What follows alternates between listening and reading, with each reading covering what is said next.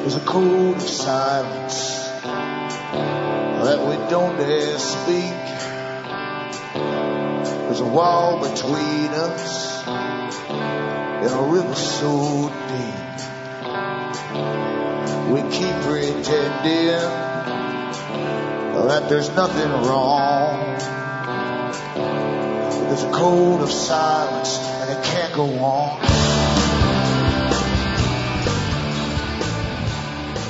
Hi folks, I am Alan Watt and this is Cutting Through the Matrix on January the 14th, 2010. For the newcomers, look into cuttingthroughthematrix.com website, scroll down, look at all the other sites I have up there, bookmark them for future use because sometimes the big ones go down, and that way you can download the latest shows. And these are all the official sites I have. Anything outside of this isn't mine.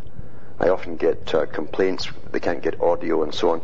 I go through all my audio shows and I find out it's not my site. Someone else is rebroadcasting it. So these are the official sites. There's cuttingthroughthematrix.com. There's cuttingthroughthematrix.net, .us, .ca. There's Alan Watt, cuttingthroughthematrix.ca. And there's also cuttingthrough.jenkins.com. And now there's Alan Watt Sentinel.eu. That's the European site. It has all the same audios for download, but it has addition of transcripts of a lot of the talks I've given, which you can download for prints up and choose from the various languages of Europe. And I was going right into the pitch at the beginning because I don't like to do pitches throughout the show, although it would catch you unawares. You'd have to listen right through, and most folk miss the first 5 minutes. This is the tin can 5 minutes, where I've got to say to you that you are the audience that brings me to you. I don't get backed by sponsors, etc. The ads on this show are paid by advertisers that I don't even know, and it goes straight to RBN to pay for this airtime and pay for the staff and their expenses and their bills. So it's up to you to keep me going, and you can do so by going into cuttingthroughthematrix.com website, buy the books I have for sale, the CDs, the discs and so on, and you can also donate if you want to through PayPal or any other means. Personal checks are good from the US to Canada. The US can also go to the post office and get an international postal money order. That's the pink international one, the communist one. We're all socialists now. The green one, remember, is for internal US only, so don't walk out with the green one. And you can also use Western Union. Outside the Americas, same thing. Western Union, MoneyGram, PayPal, and you can use PayPal, remember, too, to donate or to purchase. Just send a separate email if you want to purchase the books by PayPal, or send cash. That's up to you, how you get it there.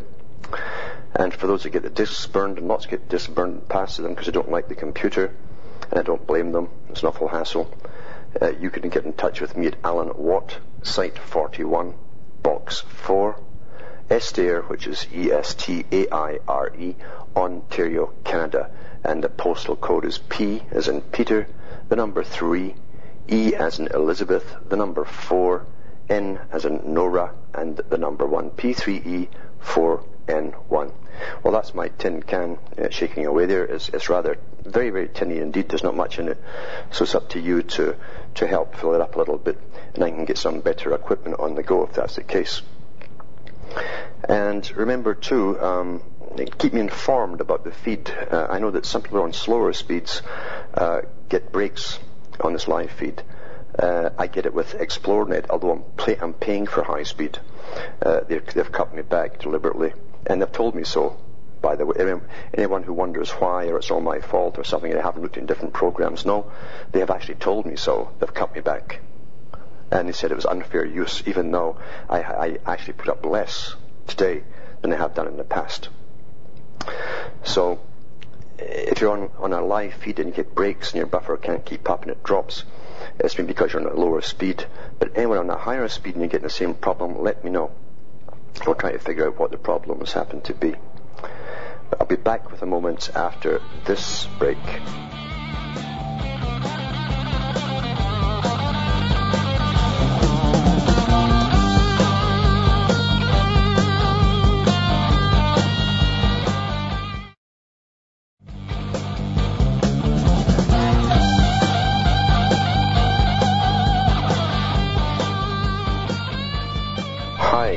folks. This is Alan Watt, and we're cutting through the matrix. This is the century of change. I keep reminding people that academia and higher politics have been pushing this for an awful long time, that the 21st century will be the century for change.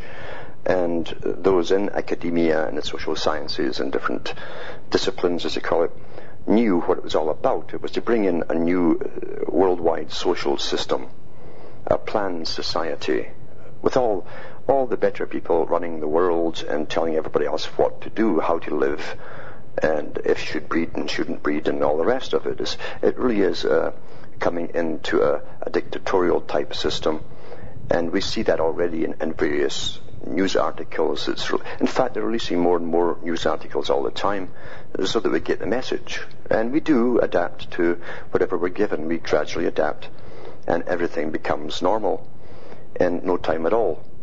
It's quite surprising. It's true enough that we are the most adaptable species on the planet. We really, really are. And those at the top know this.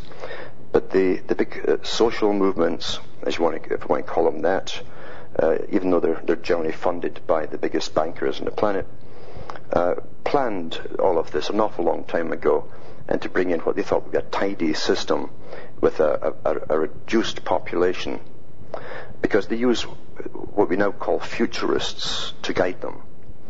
People who look at trends and look at where the world could be going and how the economy could be going and all that kind of stuff, and even analyze what society is for. What do the populations of the countries really have in common? What's their purpose? Everything in academia must have a purpose. At one time you could be alive just for the sake of being alive, and that was good enough, but not anymore. You see, now you must have a social purpose in the big machine. And that really is what socialism is about. Many people follow socialism, and they still think they really do think there's a war between left and right. And because of that, they never clue in to the big picture or the dialectic that's been used to guide us along this path towards a conquered planet from one point of view, and from another point of view, a tidy planet, all tidied up and neat. If you go into the writings of Karl Marx, for instance, he went into all of this, all the different disciplines of economy, economics, and the purpose of humans in the economic system, even working out to an industrial age, from an agricultural age, feudalism, all that stuff, all the way up to industrial times. Then we're into scientific times, technological times now, and right down to what kind of populations should be sustained on the planet. And people can't quite get it through their heads that, as I say, there's no left and right wing on this. It's all one big movement because of the funding they get. Why would the biggest foundations on the planet, they're owned by the big boys like the Rockefellers, with trillions of dollars to dispose of to their NGOs, their non-governmental organizations, why would they be funding what seems to be left-wing NGOs? Why? Why would multi-trillionaires fund left-wing NGOs? It's because with every law that they get passed, and it's all to do again with laws, the people who run this world are fanatical about all kinds of laws, right down to tiny, minute laws, and almost sub-laws and all the rest of it. A world run by laws and rules. Going back an awful long time, it's in the nature, actually, of the organization that runs this. And they're very good, very, very good today, and have been through the 20th century, of altering perception. Bernays, of course, who did propaganda, and who was supposedly, I don't really believe that he was solely responsible, but he certainly was big in showing the US presidents and the commerce how to motivate people through unconscious desires, and he helped create the consumer society. Why was that? It was because they had to build up America to be great for a while they conquered the world before they were brought down into the system that they helped create. And he liked to name propaganda. The term was okay with him. And eventually went into marketing and public relations. And you still see today when the spokesman from the police societies or whomever, they always go through a public relations officer, which is just propaganda officer. Someone who can spin it off into an acceptable form for the public's ears. And they also call it perception management. If you've got some kind of product that you cannot sell or move, or even an idea in politics, you bring in those who deal with perception management. And they will alter how the public will receive that perception of whatever it is you're trying to sell to them, be it an idea or a product. It doesn't matter. Very old science has come into play because knowledge is never thrown away down through the ages. It's collected by academia. And people study it in sciences today, and they use it on the public. And they think that's okay. It's like politics. I cannot believe that people sit back and truly believe what they're being told by any party. Because they all use perception management. Every party does. They're run by specialists. There's not a politician out there that will give an off-the-cuff speech anymore. It's all they can do is read the scripts written by professional scriptwriters. And they're interchangeable. The politicians in front are interchangeable. I think it was about a year ago, Stephen Harper, the Prime Minister of Canada, came up on the carpet because his scriptwriter, supposedly, this is the story they peddled to the public, his main scriptwriter, was short of time, and so he borrowed a speech given by the Prime Minister of Australia. And up on the YouTube, they have a split screen there where you can see both Prime Ministers, one of Australia, one of Canada, going through the exact same speech. And people really still look for honesty and direction from politics. I cannot figure out why. I really, really can't. Because this is the norm across the world, this kind of management of politicians. Our perceptions can be altered gradually or quickly. Wartime is the best time, as Carroll Quigley said. He said we can get more done in 5 years of warfare on a social change scale than we can in 50 years of peace using propaganda. Because during war, or this war on terror, it's the same thing, you see, so worldwide war, then the governments can expand and expand and expand, which they have, if you've noticed, been doing, until there's so many different departments you'd have to spend a career going through them all just to learn them. And that again falls right in line with what I'm talking about with Marx and Engels and all these characters. A planned society where there's an agency dealing with every part of human interaction. That's what it's about. And from not so long ago, people had for an awful long time believed they had rights. They believed they had rights because they came from a god or a deity or something, whatever they believed in, whatever their religion happened to be. And mainstream religions couldn't back off because it was a main tenets of their belief system that human beings were spiritual beings, and therefore you couldn't just walk around as nobility and slaughter folk, which of course was often done. And often too, the religious people turned a blind eye because they were into politics themselves. But at least the idea was there where you had rights and freedoms, and people couldn't shove you around.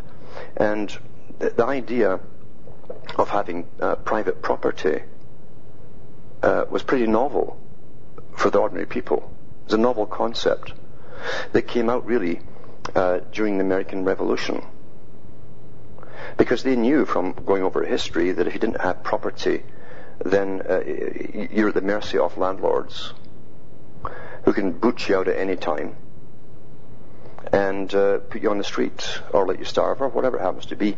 But if you had property, technically, no one could put a lien on it. If you own something, then you own it. You either own it or you don't own it. You can't own something and pay taxes and actually own the house having paid off your mortgage and then get kicked out because you can't afford the taxes. You don't own it in the first place then. So that was got around as well because it didn't used to be property taxes. That was your safeguard in life. Through depressions you could feed yourself. If you had a bit of land, you could at least feed yourself and survive, and no one could kick you off. Now during so-called, they'll call them recessions now, they don't like the D word, depression, now they just kick you off anyway. Whether you happen to have bought off the house or not through the mortgage, doesn't matter. And folk can still hold this double think in their head at the same time. And all the real estate merchants keep saying, do you want your own home? Oh, look at this wonderful home. Your own, it's always your. Well, it's not yours, is it? If it's yours outright. Bottom line. And then government now, of course, through all the greening movement, very good con, that one, can come in and inspect through the United Nations agencies. And every country now has a United Nations agency that goes around areas and inspects rural homes and other homes in the suburbs for upgrades to the proper codes. And they keep changing the codes, so no one could possibly be up there, you see. So there's 100 different ways they're using to get you off the land. Because the land, the future they promised to bring in was always to do with no private property. No private property. Only the elite would technically have the use of their big castles and their big mansions and all the rest of it. And the public would pay for the upkeep of it. It's a great deal. So they wouldn't have to worry about paying the servants or things getting stolen or broken. Like Plato said all that time ago, and they all quote Plato on this, with his book The Republic in the Guardian class. They can simply live like kings, and since they're ruining the public, part of their payoff is to have their massive homes, maybe 2-3 across the world, maintained for them. That's the future they're bringing in. Back with more after this break.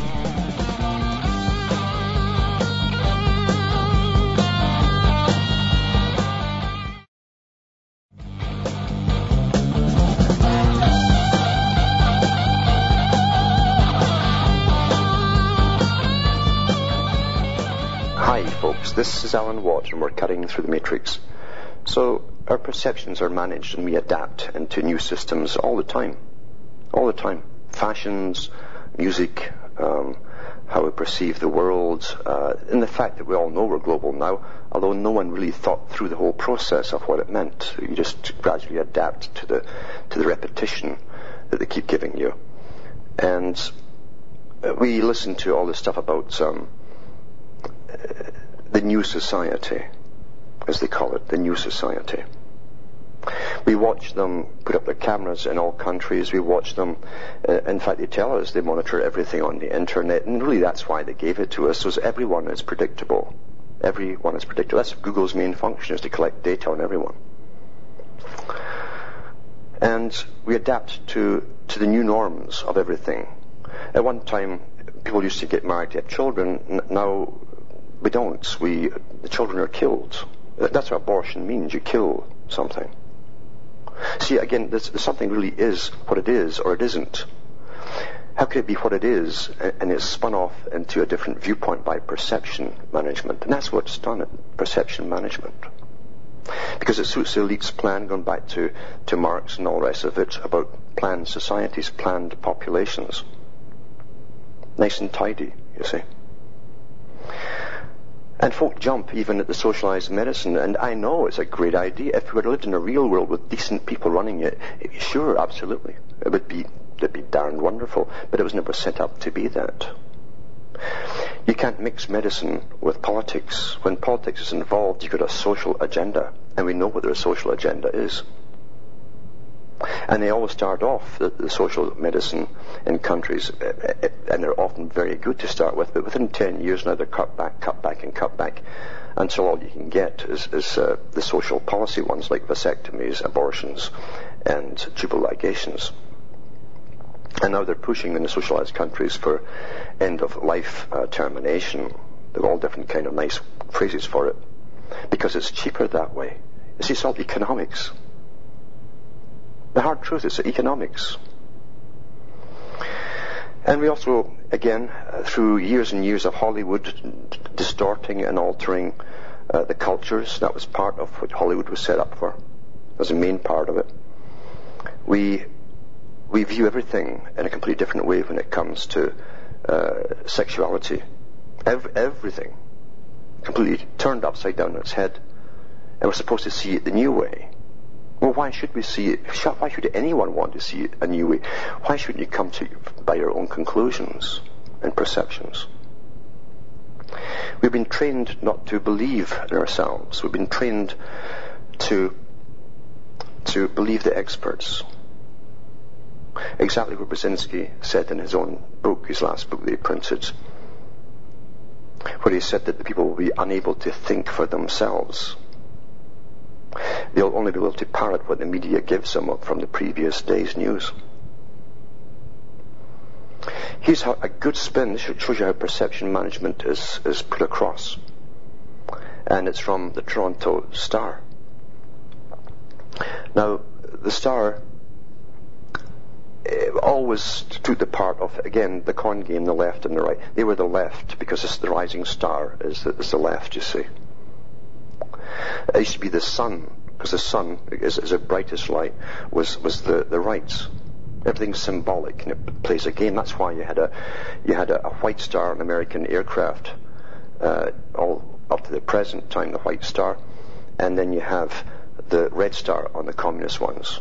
Both pointed by no mistake either. So it's Toronto Star, the 13th of January 2010.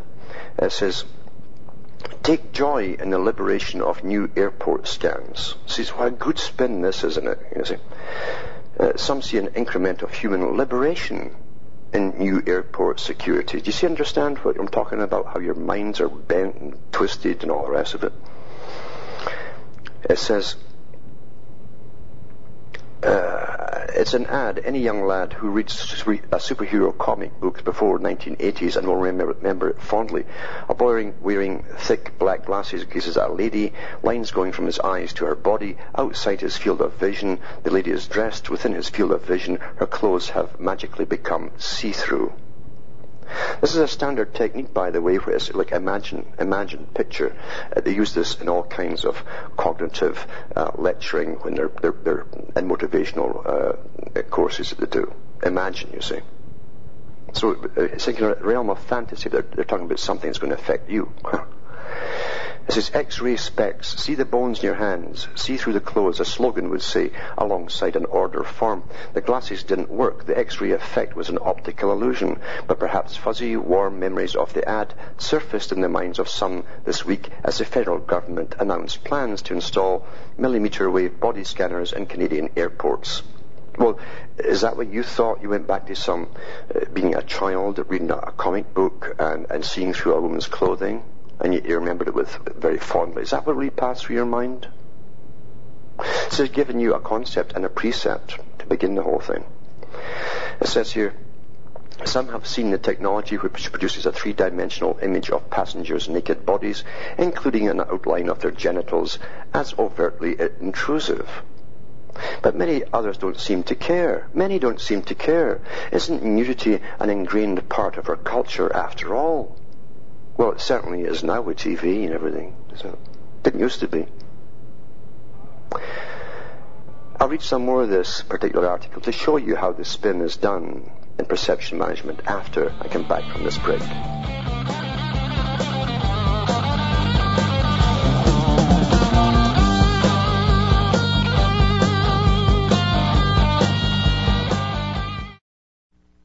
You're listening to the Republic Broadcasting Network. Because you can handle the truth.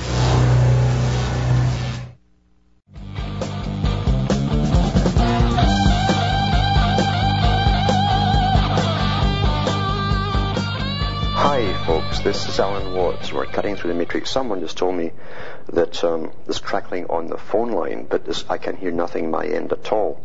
So it's not here, but it's the one that's been broadcast is crackling. Getting back to this article here, it says here about getting us used to nudity is a good thing now. It's a good thing. It says, after all, aren't we? Isn't nudity an ingrained part of our culture after all? It's a number of naked-friendly phenomena. Naked-friendly, you see the terminology is used here by marketers called, here's one is naked-friendly, youporn.com. Low-rise jeans, nude beaches, micro-bikinis have arguably worked to demolish all the angst about private parts. At the very least, the angst has shifted from the question, does this show too much, to will I look hot? Well, who gave you all that? Remember what Plato says, the culture industry? It uses drama. That's now Hollywood, of course. It also uses, and Plato calls it the fashion industry, all that time ago. Industry. And he says that people emulate, they imitate what they see.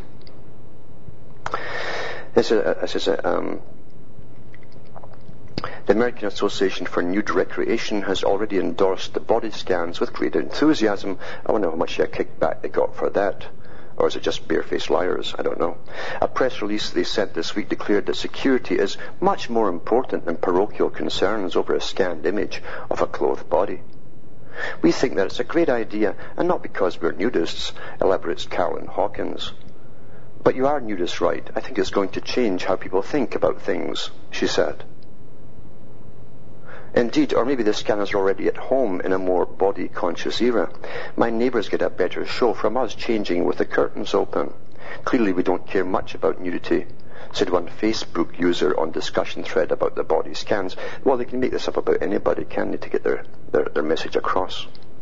Some feel that getting a body scan would be less invasive than other security measures that already exist. At the end of the day, isn't it an agent and other passengers seeing all your personal effects on the X-ray just as intrusive? Well, there's a bit of difference between seeing something in your pockets or a woman's purse than your body getting shown off, isn't it? Said Ben Rowlandson, who logged 100,000 kilometers last year in air travel for his work in the technology industry. Even if many Canadian flyers shrug at the idea that an anonymous government drone will see a blue-coloured facsimile of their genitalia, many certainly will not. Really, I wonder where the poll was for this. It hasn't been done, has it? There may be younger people who feel, who cares, but older people, they may feel uncomfortable, says Professor David J. Brennan, who researches eating disorders and body image at the University of Toronto. Others with stricter standards of modesty, such as Orthodox Jewish and Muslim women, may also balk at the technology. Knowing and understanding our community, here we go again. There will be those who feel very uncomfortable and will opt for the pat-down if necessary, said Wahida Valiante, Chair and National President of the Canadian Islamic Congress. For others, however, this may just turn out to be another incentive to break out the bikini wax. It's all fun, isn't it? Maybe they'll strip off, and you see, why bother with machines when you just strip off and have a laugh at each other? But there you go.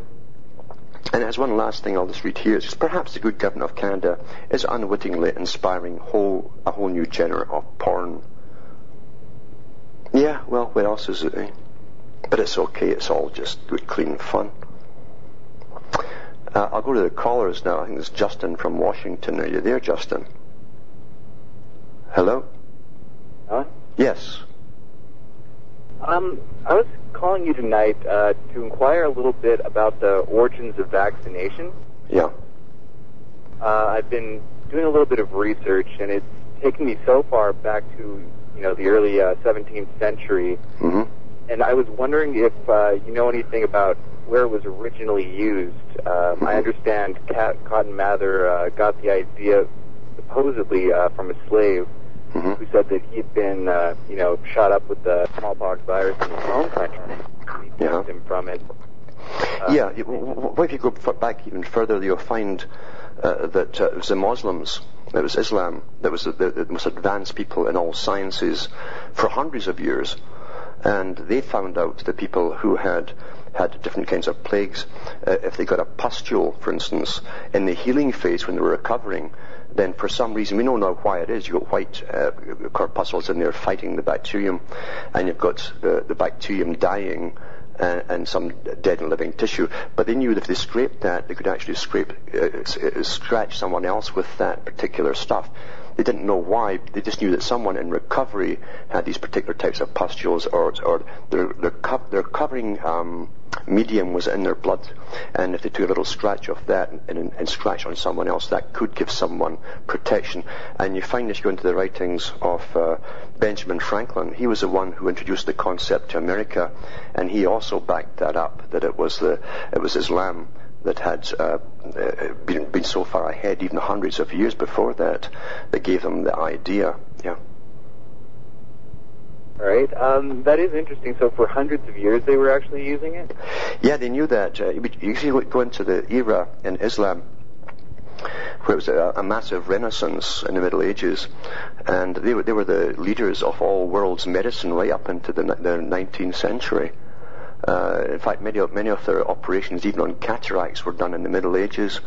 They gathered data and education, learning from all over the world. It was called the Great Learning Period, and they spent incredible money on scribes and people who would get foreign books, translate them. They actually call it the translation period in Islam. And they had the most advanced knowledge of all kinds of medicines across the known world of that time. But they did use this scratching of the skin method on people who'd recovered after fevers or illnesses or plagues, and they knew that for some reason there was something in that person's system now that could help immunize people who hadn't got the disease, and that's where Franklin got his idea from. Yeah. Right. I did a little bit of research, and he was real keen on a person named Fothergill. I can't exactly remember the research I did. It was a while back, but from what I understand, it seemed to me when I was looking at it that you know how vaccinations and our food and water supply is all used to nullify our higher consciousness. It was my understanding from the way I was looking at it that they'd been using this practice of vaccination probably as one of the primary ways of achieving this, even going back to the original inoculations, seeing as how they were used, in combo with the cooling regimes, where they would feed people mercury for weeks at a time, as well as, after they were done with the mercury regimen, they would give them the... Yeah, that's a difference. See, that is the difference you see from taking someone's white corpuscles right from their body to another person. They have the key of the antidote, you might say, to that infection. When pharma gets involved, that's a different genre altogether. Pharmacology goes into its own way of doing things, and with its mercury and various other things. And big pharma definitely is a big part of the dumbing down process. You cannot look at autism and all the other diseases we have today and look at the charts of introduction of the different inoculations. They skyrocketed from the 50s onwards. Autism from the 70s onwards skyrocketed, and it goes along with the more inoculations they get, the worse, the more problems we end up having. So you're quite right, but it is definitely pharmacology as opposed to the oldest methods. Now the problem with the old methods too is that supposing you wanted to inoculate an army by the scratch method, if someone had syphilis, you could pass it on to them all. As I understand that in the Civil War, the South actually got hit pretty damn hard because they had a contaminated vaccination supply. Yes. Wound up giving some 20,000 soldiers syphilis.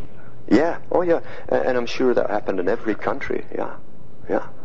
But pharmacology, as I say, is such an incredibly big business, and to be honest with you, I cannot see where health mixes with big money. It just doesn't go together, or politics for that matter. It's a thing on its own. It's a sacred thing, healthcare, and you can't mix one or the other without it being corrupted. Yeah. Which has been the case, obviously, for a long time now. Oh, absolutely, absolutely. Especially when there's a video up there. I might still have the link. It was on the CBC a few years ago, but you see Dr. Salk in it with his team for the polio vaccine and the staff that worked with them, and they interview Salk and the staff, and they all admitted that they knew that the simian virus 40, which its only purpose is to cause cancer. That's all they could find out about it. It causes cancers. They knew it was in every shot. And what they claimed was they thought the benefits outweighed the risks. Now, how could you possibly say that after giving millions of people cancers? How could you possibly say that? It's like you said, Alan, they obviously, you can't let them say that, or, play it off like, well, they just made a mistake, or this is the science of today, and things like that. They knew that they were going to be killing people in significant numbers. So, and again, to see that there's always a tie-in. We must go into these guys' histories. Dr. Salk was a member of the World Eugenics Society, and all of his papers before he came out as the big hero for polio had written so many papers on the need to depopulate the planet drastically with nice numbers. He was also into that the fittest should survive and all this kind of stuff. He was a total Darwinist. And suddenly he becomes the champion. He wants to help you. He wants to help you. And he actually gave interviews because people quizzed him on that. How come you come from a guy who's advocating killing off all the weak and all the rest of it and the infirm and depopulating the planet to becoming the world's savior? And of course he hums and haws around that particular question.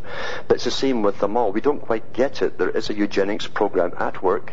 Bertrand Russell was a part of those teams, and he also said the same thing, that we shall use the needle as well to be a compliant, obedient population.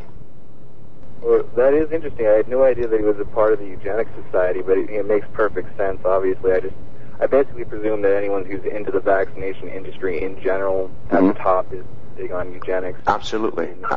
Absolutely. And I'm certain, to be honest with you, we won't see the effects of all these flu injections for maybe 10 years, and suddenly there'll be another plague of big cancers and unknown cancers and new types of cancers, and they'll put it down to, well, we're just stunned, we don't know what's causing it, you know. But they'll know darned well, yeah. Yeah. It's just interesting, like, there's so many levels that they hit us on. You got the fluoride in the water that's known to cause bone issues, and then look at all the people who come down with arthritis and osteoporosis. Yep. Exactly. Arthritis now, even have juvenile arthritis is one of the highest climbing diseases of the youth. It never existed before. Now it's common. In fact, when once it becomes common, no one questions it. Oh, it's common, you know. You have people getting asthmas in their 40s, all kinds of lung disorders, because a lot of these inoculations, especially the adjuvants that are put into them, attack the alveolar tissue, especially towards the edge, the outsides of the lungs there, and young children, they don't even mature those outside parts of the epithelial cells. They don't even mature into full blown, so they're always short of breath, etc. This is from the shots, and it's known. It is known about this. Yeah, that is a known side effect of the adjuvants. It really it blows my mind the level on which they're hitting us through these vaccinations presently. It just gets bigger and bigger. I was looking at papers online, and they mentioned, can't remember where the hell they mentioned it. It was for a patent for an infertility vaccine, an injection deliberately designed to cause infertility, and they said that two of the ingredients would be polysorbate 80. Yep. In addition with the squalene. And then what do you have today? Well, you've got these 9-year-old girls getting their shot of the Gardasil, which has the polysorbate, in addition to a bunch of the other vaccines, and then they're going to get with these new flu shots that have the squalene in them. So that's 1 + 1, and you got 2, which is... Yeah. And how could you possibly see a coalition of big pharma and the government, which we've had our whole lives, by the way, who have a policy of depopulation, but at the same time they want to keep you healthy? Personally, I think we should be a little bit suspicious. They found a balance, it seems, because they're, obviously the agenda isn't or hasn't been to kill us. It's mostly just been to kind of cut off a little bit of our higher consciousness and capacity to, take in a lot of data and remember it and then put it together and then form action out of that. Although, when you look at the studies of cancers now, see, one time you could categorize cancers, and there weren't so many of them. Today, there are new types of cancers all the time. In fact, the surgeons don't even bother giving them names. They've never seen things like it. Every day there's something new. This, again, is part of the process. So there are people dying off. An awful lot of people are dying off because of all this stuff. I'm sure it's right on cue. They probably knew exactly how many years they would take to die. And it's bringing down the population. And that is part of the plan. The World Health Organization screams every year, too many people, got to depopulate, and they tell you how infertile, that's another side effect of it, by the way, is the infertility of males, not just the bisphenol A, but also inoculations as well, which the big boys talked about using for sterilization 60 years ago. It really does. All of this, it's mind-bogglingly intelligent, the forces behind it, and it's sad. I try to understand it with a little bit of abstract, almost appreciation for what has occurred over the course of the past, couple hundred, or since the beginning of time, probably is how it's been working out. But yeah. But again, too, see, when they have wars on terror, wars on poverty, wars on war, these guys mean it. They have a war on something, and literally, when they had the League of Nations, they said that the greatest threat to the world, and their plan, by the way, which was a socialist ordered society, was overpopulation, and they set up the Department on Population Control back in 1919. And that blossomed into the United Nations. They still have the same department. What do we think that they're there for? They don't meet all the full-time employees making wish lists of how to depopulate the planet. It's more than wish lists, you see. It's absurd. It really is, because here we are, all these humans, and our leaders are saying, openly that they're trying to kill us, but we just go about our day-to-day. Yes. To do whatever, I'm just going to watch TV and try to calm down and chill. Well, again, Bertrand Russell did say that they use a needle, and he also said it would make a compliant, obedient population. Mm-hmm. And every child who gets the measles, mumps, and rubella and all the other injections they get at a very early, they come down with a fever. The fever is centered in the head. In the head is your brain. And when you get a fever somewhere, that means that brain cells, the cell tissue is dying off. And now they admit from Porton Downs, the big establishment of warfare in Britain, that they can target any part of the brain through chemicals or biowarfare, viruses, etc. They can target any particular part of the brain that they wish to, and they've had that knowledge for years and years. It's our inability to accept the fact that people would actually go ahead and do it, even though the evidence is all there, that allows them to carry on. Back after this break.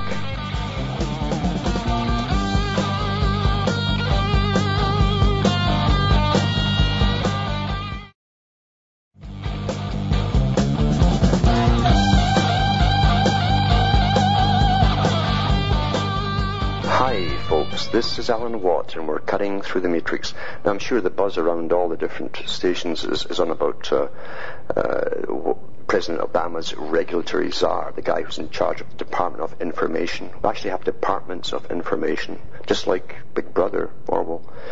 So Cass Sunstein, apparently, is this new czar. And he's quite a character. You can look him up on Wikipedia and all his theories. I'll put up on a link on my site, cuttingthroughthematrix.com, where you can see a paper he wrote for Harvard a couple of years ago about conspiracy theorists and how they'd have to take down all the conspiracy theorists. This article here, I'm going to read now, is by Aaron Klein, 2010, WorldNet Daily. It says, in a lengthy academic paper, President Obama's regulatory czar, Cass Sunstein, argued the U.S. government should ban conspiracy theorizing. To ban it, you see. Among the beliefs Sunstein would ban is advocating that the theories of global warming is a deliberate fraud. So I guess he'd lock us all up. Sunstein also recommends the government sends agents to infiltrate extremists. Now, isn't that conspiracy in itself? A conspiracy? Here's a guy up with Obama's group. He recommends the government send agents to infiltrate extremists who supply conspiracy theories to disrupt the efforts of the extremists to propagate their theories. In a 2008 Harvard law paper, Conspiracy Theories, Sunstein and co-author Adrian Vermeule, a Harvard law professor, asked, what can government do about conspiracy theories? Can you imagine asking government what to do? They're the guys who bring them all up. How do we get the public to do this? How do we get the public to do that? Goes on to say we can readily imagine a series of possible responses. Government might ban conspiracy theorizing. Government might impose some kind of tax, financial or otherwise, on those who disseminate such theories. In the 30-page paper obtained and reviewed by the WorldNet Daily, Sunstein argues the best government response to conspiracy theories is a cognitive infiltration of extremist groups. And I've told you, they always, through conspiracy, infiltrate groups. These guys are the biggest conspiratorial characters on the planet. But of course what they're doing is banning or eliminating all competition of any other source of information or any other point of view. Sunstein continues, we suggest a distinctive tactic for breaking up the hardcore of extremists who supply conspiracy theories. Cognitive infiltration of extremist groups. They use internet galore, chat rooms, all that stuff. I've been warned folk about that before. They've been doing it for years. Whereby government agents or their allies acting either virtually or in real space and either openly or anonymously will undermine the crippled epistemology of believers by planting doubts. You see, these guys did this with religion too, by the way. See, this is an old technique. Planting doubts about the theories and stylized facts that circulate within such groups, thereby introducing beneficial cognitive diversity. Sustain saying governments, agents might enter chat rooms, online social networks, or even real space groups and attempt to undermine percolating conspiracy theories by raising doubts about their factual premises, causal logic, or implications for political action.